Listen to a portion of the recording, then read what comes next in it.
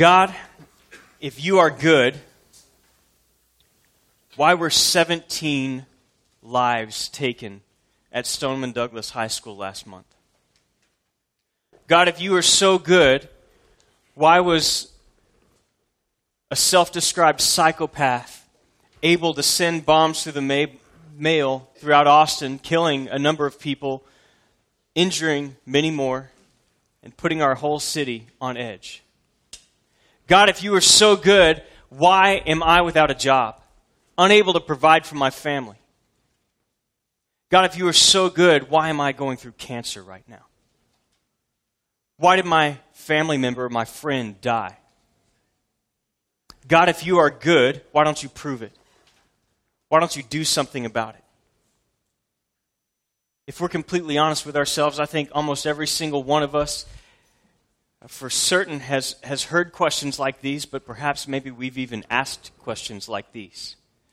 And we find ourselves wondering, where is this good God that the Bible tells us exists in the midst of my suffering? Where is God? This morning, we're going to look at a passage in Luke chapter 23. If you want to go ahead and turn there. We're going to look at suffering. And we're going to see two men who suffer. They are in extreme agony. And we're going to see two very different responses to suffering. I think we all struggle with suffering. We struggle with this idea that if there's a good God, why is there so much pain? Why is there so much hurt? It's a difficult thing for us to accept, and we're going to see that there are very different responses to this idea of suffering this morning. And ultimately, I believe that our response to suffering, as we're going to see this morning, is a direct response to our understanding of the work of Jesus Christ on the cross. Now, I want us to not only answer real quickly the question of why we suffer, but my hope this morning is that you would leave here knowing how to suffer. How do I get through suffering? Because let's face it, it's a reality that we will all face suffering. There's nothing we can do about that. It is common to every single one of us. There is nothing we can do to escape pain and suffering in this world, and there's a very good reason for that. Because we live in a fallen and a broken world. Our suffering is not because God is punishing us.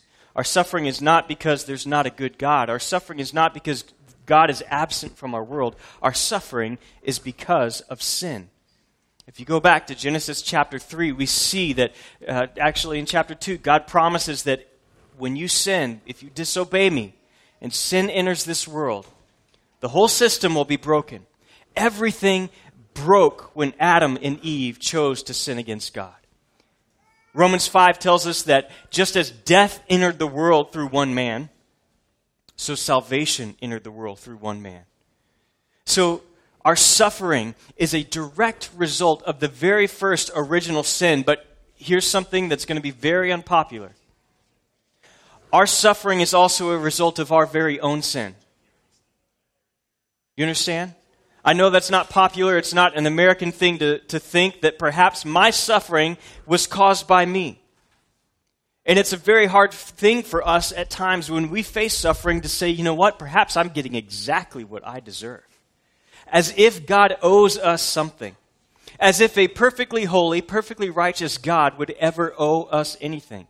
Now, I'm not saying that your sickness, your loss of a loved one is a direct result of some specific sin in your life. That's not what I'm saying. Although we do know that there are certain times if we choose to live a promiscuous lifestyle and we become afflicted with a disease, we can understand that perhaps that was a direct result. It's not that God is punishing us, but that is a result. There's a very real consequence for our sin. But we know that in general, that because of the sin of mankind, that our whole entire world system is broken and fallen. And we know, for example, the past few weeks, this young man in Austin, his sin directly affected a number of other people. It was not their sin that caused them to lose their life. It was not their sin that caused them to lose limbs or to be affected by this. It was the sin, the choice of another person that then affected their lives. So we can understand in a very real way how the sins of others affect the entire community. I think we can grasp that. This morning we're going to see two men who are in deep suffering, deep agony, yet they have two very different responses to Jesus Christ and to suffering and to their understanding of suffering. I want us to look in just a moment at Luke 23. And in Luke 23, this is the scene of Jesus on the cross. It's recorded in all four Gospels.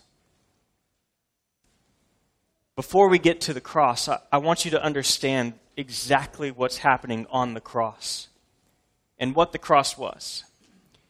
The cross was a tool for execution that the Romans took from the Phoenicians.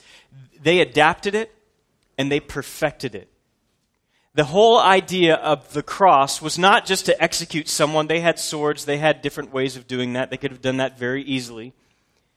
But the whole idea of the cross was to create a terror and a tool that would cause people to think twice before they committed some sort of capital crime. The whole idea of the cross was to make people suffer.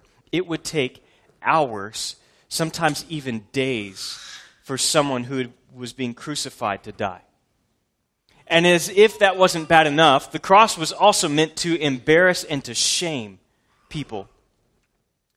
You were hung naked for days, and your body was often left to just rot, or perhaps just taken off the cross and left on the ground as carrion for birds and wild dogs.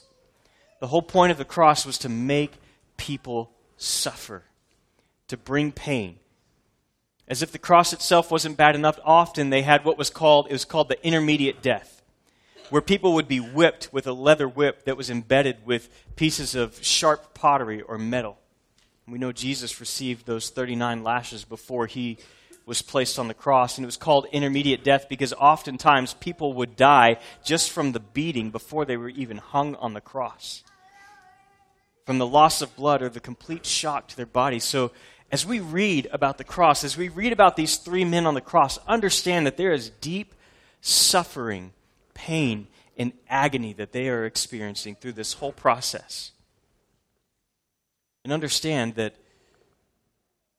there are very different responses to this. Very different responses to this. I want us to also understand this, that the horror of the cross was not in the physical pain, but in the spiritual rebellion of humanity that made it necessary. I want to let that sink in. The horror of the cross was not in the physical pain, but in the spiritual rebellion of humanity that made it necessary. It was my sin that made the cross necessary. It was your sin that made the cross necessary. It was our rebellion against God that made the cross necessary, and that is the true horror of the cross. And it's something that I think many of us don't want to admit. We don't want to face that reality. But I don't want you to be burdened by that reality either, because we're going to get to the end of the story. We're going to get to the bright side of things here in just a little bit. But first, I'd love for us to look at Luke chapter 23, beginning in verse 2. 2 other criminals were also led away to be executed with him. When they arrived at the place called the Skull, they crucified him there along with the criminals, one on the right and one on the left. Then Jesus said, and what's interesting, I love this, it doesn't come across in English, but in the original language, the verb used there means that Jesus continued saying. That over and over and over again, this is what Jesus was saying as he's being crucified. Father, forgive them, because they do not know what they are doing. And they divided his clothes and cast lots. The people stood watching, and even the leaders kept scoffing. He saved others. Let him save himself if he is God's Messiah, the chosen one. The soldiers also mocked him. They came offering him sour wine and said, if you're the king of the Jews, save yourself. An inscription was above him, the King of the Jews. Then one of the criminals hanging there began to yell insults at him. Aren't you the Messiah? Save yourself and us. But the other answered, rebuking him, don't you even fear God, since you are undergoing the same punishment? We are punished justly because we are getting back what we deserve for the things we did. But this man has done nothing wrong. Then he said, Jesus, remember me when you come into your kingdom. And Jesus said to him, I assure you, today you will be with me in paradise. The rest of the story is this, that in a few moments, Jesus would breathe his last, committing his spirit into the hands of the Heavenly Father, and he would die on that cross for the sins of the world. And 3 days later, he would rise from the dead by the power of God to prove that he had overcome sin and death, that my penalty of my sin had been paid for and the penalty of your sin had been paid for. That's the whole story of the cross, but I want us to focus in on these men. Oswald Chambers says this, suffering is the heritage of the bad, of the penitent, and of the Son of God. Each one ends in the cross. The bad thief is crucified. The penitent thief is crucified. And the Son of God is crucified. By these signs, we know the widespread heritage of suffering. It's not a matter of if we will suffer. It's a matter of when and how much we will suffer. And there's two kinds of responses that we see here to suffering. The first is that we can choose to rail against God and say, if you're such a great God, if you are such a good, powerful, and loving God, then why am I going through this hellish mess? That's the first thief on the cross. The second thief on the cross responds, acknowledging that we are sinners and don't deserve anything good. He cries out to God for mercy and help in a time of desperation. What's difficult to understand is how the world is full of those who rail against God in self-righteousness and presume that the creator of the universe, an almighty, all-powerful, perfectly righteous, perfectly holy God would somehow be obliged to make our lives smooth. As if God owes us something. But there are only a few who will own up to the fact that God owes us nothing and that anything good that comes our way is due only to the mercy of God and not our merit. It's due only to the mercy of God and not our merit. We see this in the thieves. We see these two men. The first man says, aren't you God? Aren't you God? Save yourself and us. Essentially, he's saying, hey, if you're God, prove it. Win me over. Convince me that you are God. Get us down off the cross. And this is what we do. If you're God, prove it to me. If you're God, then why am I going through so much trouble? Maybe you blame God for the hurt and the pain in your life. This thief is no different. He says, aren't you God? Aren't you God? Get yourself off this cross and get me off this cross too. Get me out of this mess. If you're God, then why am I hanging on this cross? This is the age-old question. If there's a good God, then why do we suffer? Why do bad things happen? Why am I suffering? If you're God, save me. Rescue me from this mess. As if God owes me something. Honestly, what have I ever done to merit God owing me anything? What have I ever done to merit God owing me anything? Yet this thief says, aren't you good? If you're good, prove it. It's hard to believe that there are those who would rail against God, having the boldness to rail against Christ, and yet in confidence expect them to save him. And if he doesn't, then they reason that there's no understanding of why he should be looked upon as Savior. I love that Jesus doesn't respond to this man. I think if Jesus were to respond to this man, he'd say, you want me to save you? You want me to save you? What do you think I'm doing, genius? Maybe he wouldn't have the sarcasm that I have. But he would say, hey, you want me to save you? That's exactly what I'm doing right now. I'm saving you. And then we have the response of the second thief who says, are you crazy? Are you insane? You and I are under the same punishment. But we are getting what we deserve. We're getting what we deserve. This man has done nothing wrong. This criminal understands that he is one who has broken the law and he is getting what he deserves. He says, we are suffering justly. They deserve to die for their actions. The word criminal that's used there, there's two different words, one used in Matthew and Mark and one used here in Luke. And the idea is that these are not just thieves that like break in at night and stealthily steal. These are the kind of people that rob in the open daylight using violence. And perhaps what happened is that these men used violence to rob someone, and in the process they actually killed them. So these are murderers, the worst. And this man says, we are being punished justly for what we did. They're getting what we deserved, and one of them comes to realize that. And he has this realization, and he says, I deserve this. This is just. It is just that I pay the price. And then he says this to Jesus. He says, Jesus, remember me when you come into your kingdom. Now, we have to understand that it's not like this man is bargaining. He's not in a position to bargain with Jesus. He is desperate. He has lost all hope.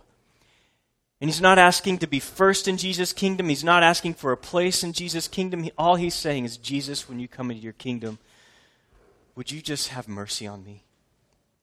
Would you remember me? If at all possible, would you just make a place for me? Simple plea from a desperate man who realizes that he's getting everything he deserves. And Jesus responds, and this is one of the most powerful phrases, perhaps the most powerful response that I can think of from Jesus to this man. From the cross, a place of total defeat, a place where it looks like the principalities and powers of this world are getting ready to triumph over Jesus Christ, we see that he triumphs. And Jesus says this. He says, today, not when you get your act together, not when you join a community group, not when you've memorized a couple scriptures, but today you will be with me in paradise. And he offers comfort to this man. How is it possible that something so bad, out of something so bad, could come something so good? How is it possible that God could take the absolute worst thing that could happen in the world, the death of God's one and only Son, and turn it into something good, the best thing to ever happen in the world, his death to pay the penalty for our sins? Yet that's exactly what he does. And he says, hey, you're suffering now, but because of your faith in me, I promise you that your suffering will not continue into the next world. So how do we get to that place? How do we become like this thief on the cross? How do we suffer well? How do we make it through our own suffering? I want us to look back at verses 35 through 39. Let's look at this first criminal. It says, the people stood watching, and even the leaders kept scoffing. He saved others, let him save himself if this is God's Messiah, the chosen one. The soldiers also mocked him. They came offering sour wine and said, if you're the king of the Jews, save yourself. An inscription was above him, this is the king of the Jews. Then one criminal hanging there began to yell insults at him. Aren't you the Messiah? Save yourself and us. We know that the second criminal has a very different response. So how do we get through our own personal suffering? Knowing that Jesus Christ has already suffered for the penalty of our sins, how do we make it through those times when, as a result either of our own personal sin, we make a bad choice and we have consequences to pay, or as a result of someone else's sin, or just the result of living in a fallen, sinful world, feeling the effects of sin? How do we suffer through that? The first thing we have to do is we have to be careful what voices influence us. We have to be careful about what voices we allow to influence us. There's the voice of the crowd and the voice of the other thief shouting, if you're the Messiah, the one who's supposed to deliver us from the Romans, because the Jewish idea of the Messiah was that this is a man who's going to come and he's going to be a military leader. He's going to kick the Romans out.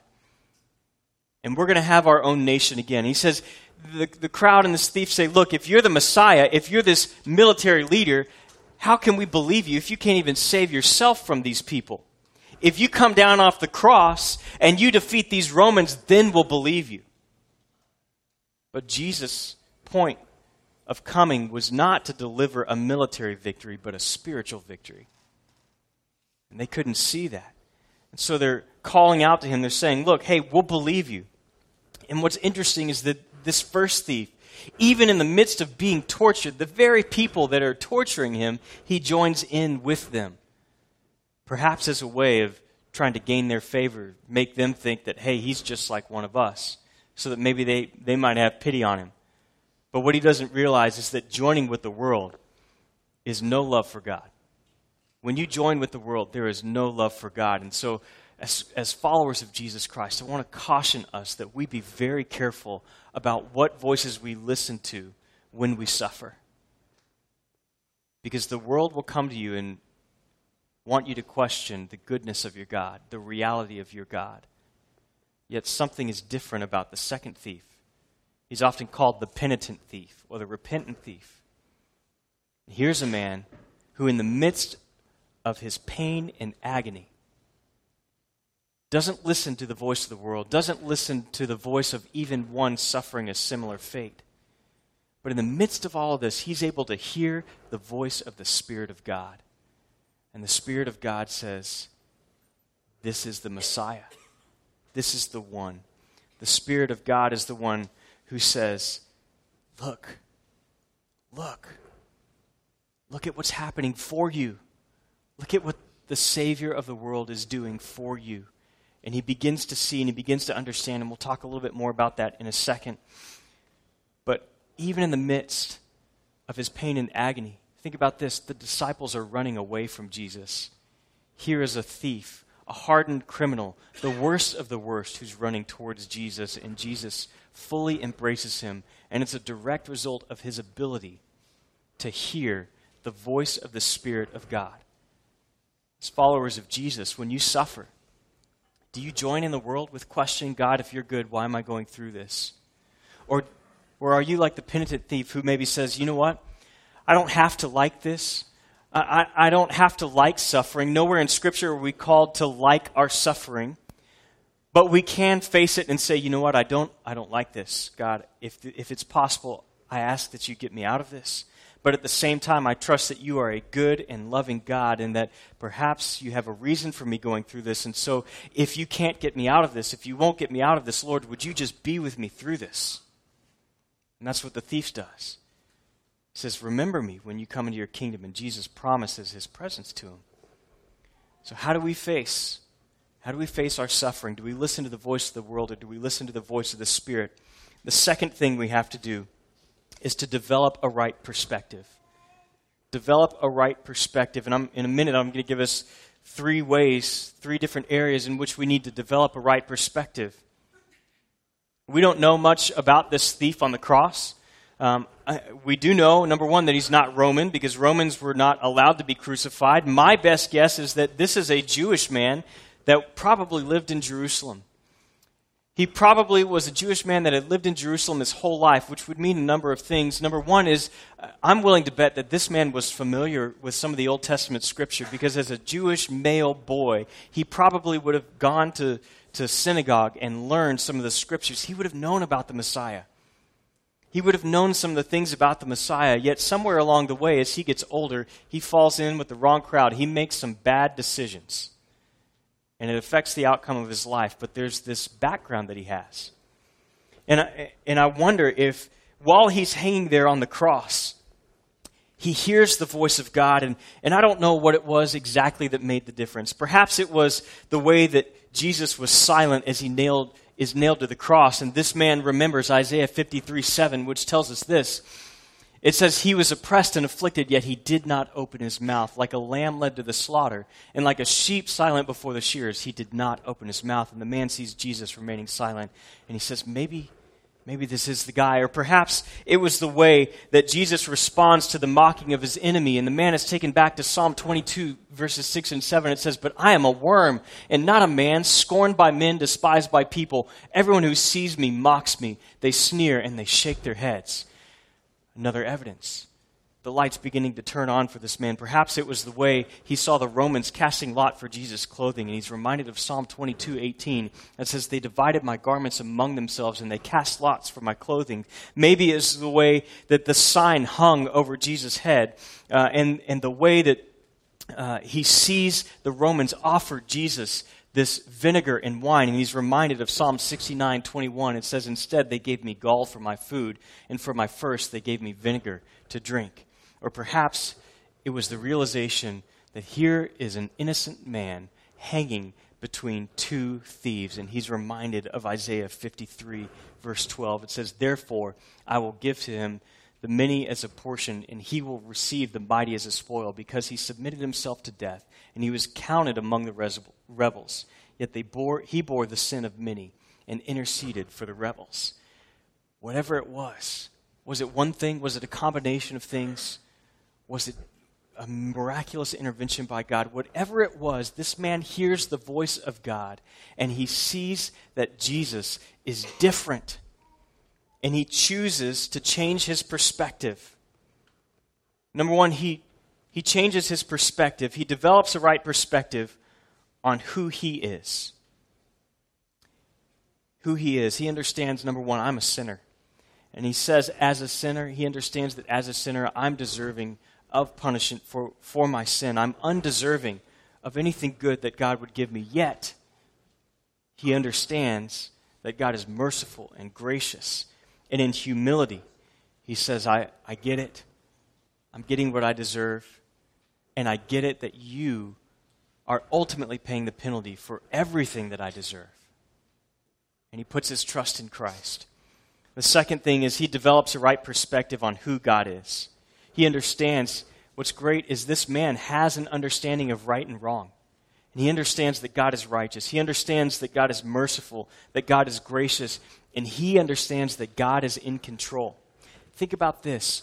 On the very cross, where it looks like Jesus is being triumphed over, he is still in control.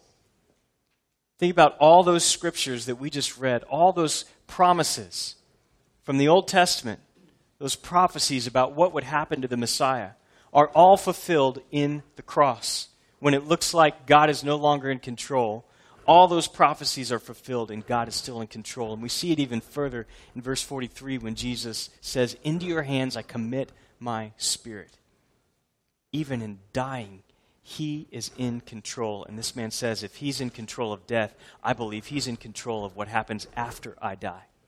I'm going to put my trust in him, and he understands that. Lastly, he develops a right perspective on eternity. He develops an eternal perspective instead of a temporal perspective. The first thief has a temporal mindset, and he views Jesus as only a power to get him off the cross. I call this plunger theology, right?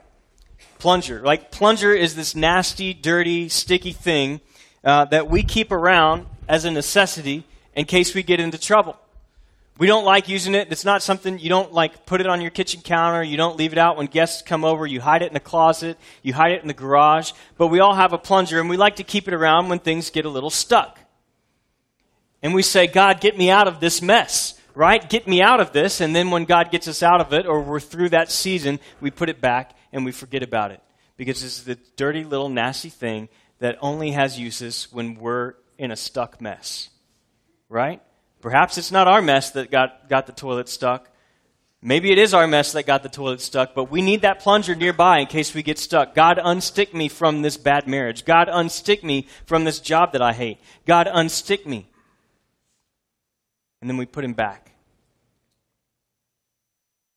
till we need a parking spot, right? God's a plunger just to be used to get us out of a mess. Here you go, Jack. Hold that for me. Thanks, bud. That's brand new. I just bought it this morning. It's not a dirty one. I just thought I'd have a little fun. The second thief, the penitent thief, understands. He has an eternal perspective. He doesn't ask Jesus to get him off the cross. He understands we are both dying here today. We are both going to die, but this man can do something about my eternity. And that's where my hope is. I don't want to suffer like this for all eternity. So he puts his hope in the one and only who can effect that. And he puts his trust in Jesus because he sees Jesus. He sees the presence of Christ as the ultimate comfort. That's our last point. That's the last thing that I want us to see from this about how we suffer well. We have to see Christ as the ultimate comfort. The presence of Christ is greater than your present circumstance. You might want to write that down. We have to understand that the presence of Christ is greater than our present circumstance. Jesus promises that this man will be present with him in paradise. What a contrast. From the excruciating pain and agony to the refreshment of the garden of God. Early church writer Tertullian says this. He says, if the foundation of your joy and happiness is your vocation, your relationships, your money, then suffering takes your source of joy from you. But if your ultimate value in life is God, then suffering drives you closer to your source of joy. When you suffer, and in America, when most of us think of suffering, we think of inconvenience, right? It's really more of an inconvenience than suffering.